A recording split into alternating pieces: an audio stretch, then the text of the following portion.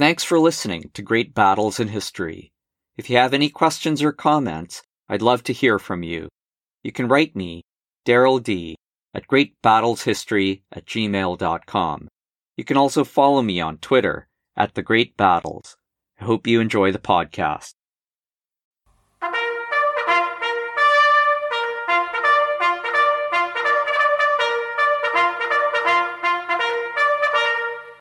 Jerusalem was the center of the medieval world. It was a city sacred to three great religions: Judaism, Christianity, and Islam. For centuries, Jerusalem had been ruled by the Roman Empire, then its successor in the east, the Byzantine Empire. In 637, during the flood tide of Islam's conquests, the city fell to Muslim armies. Muslims would rule the city for the next 460 years. Then a new power arrived before Jerusalem, a horde of armed pilgrims from Europe who had vowed to capture the holy city in exchange for forgiveness of their sins. They would come to be called Crusaders, or those who were signed by the cross. In 1099, the Crusaders took Jerusalem, pillaging the city and massacring its inhabitants.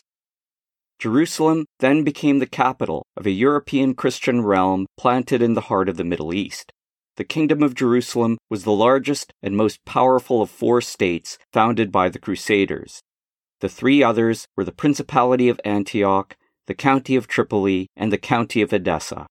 These Crusader states fought fierce, endless wars against the neighboring Muslim powers. In time, a Muslim champion emerged, An-Nasir Salah ad-Din Yusuf ibn Ayyub, better known in the West as Saladin, was a Kurdish warlord, a ruthless politician, and an energetic soldier. He first welded Egypt, Syria, and northern Iraq into a single empire. He proclaimed himself the leader of a jihad, a Muslim holy war against the Crusader states. In 1187, he crossed the River Jordan and invaded the Kingdom of Jerusalem with a massive army of 40,000 men. Guy de Lusignan, newly crowned King of Jerusalem, raised a great host to confront Saladin.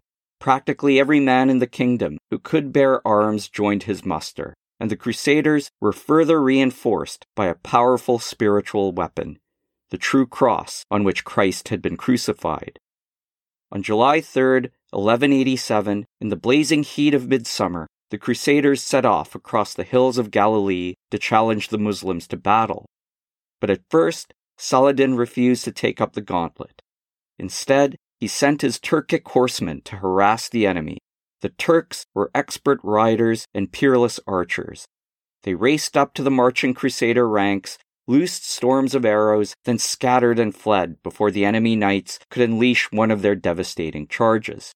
This relentless harassment went on all day and into the night, taking a steady toll of the Crusaders and wearing down their morale. But Saladin's deadliest weapon was thirst. The Muslim warlord ordered all the springs and wells in the path of the Crusaders destroyed. The Crusaders grew increasingly parched as they struggled across the sere, sun-blasted landscape. The worst sufferers of all were the knights' horses. Many became too weak to carry their mail-clad riders. To increase his enemies' misery even further, Saladin commanded the dry grass and brush around the Crusaders set ablaze. Then, as a final torment, the warlord had his soldiers pour out jars of water before the Christians' eyes. The next day, July 4th, 1187, the Crusaders somehow struggled on until they reached the twin black hills called the Horns of Hattin. There, they were surrounded by their foes. At last, Saladin ordered his army to close in for the kill.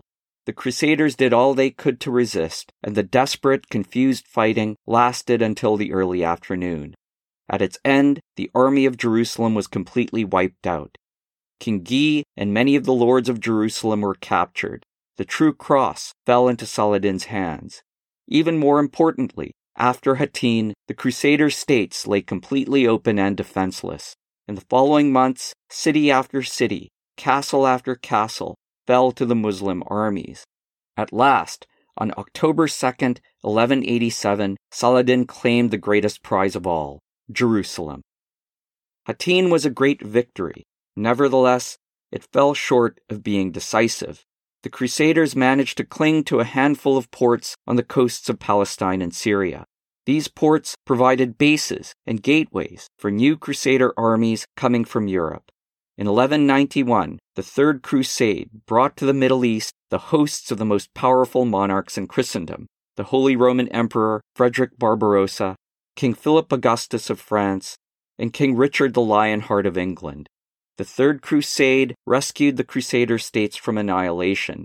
It also initiated a new phase of holy war that would last until 1291. Hattin is one of the best-known battles of the Crusades. The Crusades themselves are the most famous event of the Middle Ages. They are also the most misunderstood.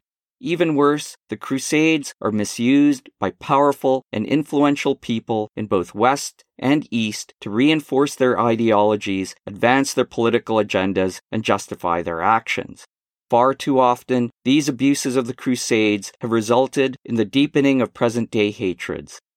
In this episode of the podcast, I will be presenting a rigorous historical account of the Battle of Hattin and the Crusades, one that carefully places these events in the contexts of their places and times. As we'll see, such an account is the most effective antidote to all the misconceptions and distortions afflicting modern views of the Crusades. This episode examines the Battle of Hattin in 8 parts. This introduction serves as part 1. In part 2, we will investigate the origins of the Crusades. We will examine why Europeans took up the cross and how they succeeded in accomplishing their goal of capturing Jerusalem. We will also look at the states the Crusaders established in the lands they conquered.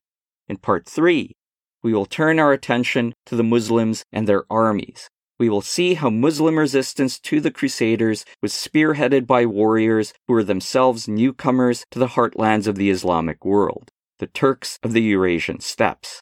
Part 4 focuses on the military forces of the Crusader states. We will examine how the Crusaders created highly effective armies by adapting medieval European warfare to Middle Eastern conditions.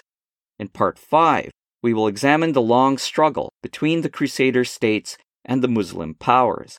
We will particularly focus on how the Crusades provoked a revival and transformation of jihad, the Islamic doctrine of holy war.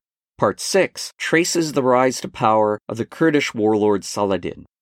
Part 7 brings us to the Battle of Hattin, its causes, course, and consequences. Finally, in Part 8, we will see how the destruction of the army of Jerusalem at the Horns of Hattin, far from being a decisive Muslim victory, led to a crescendo and the climax of crusading.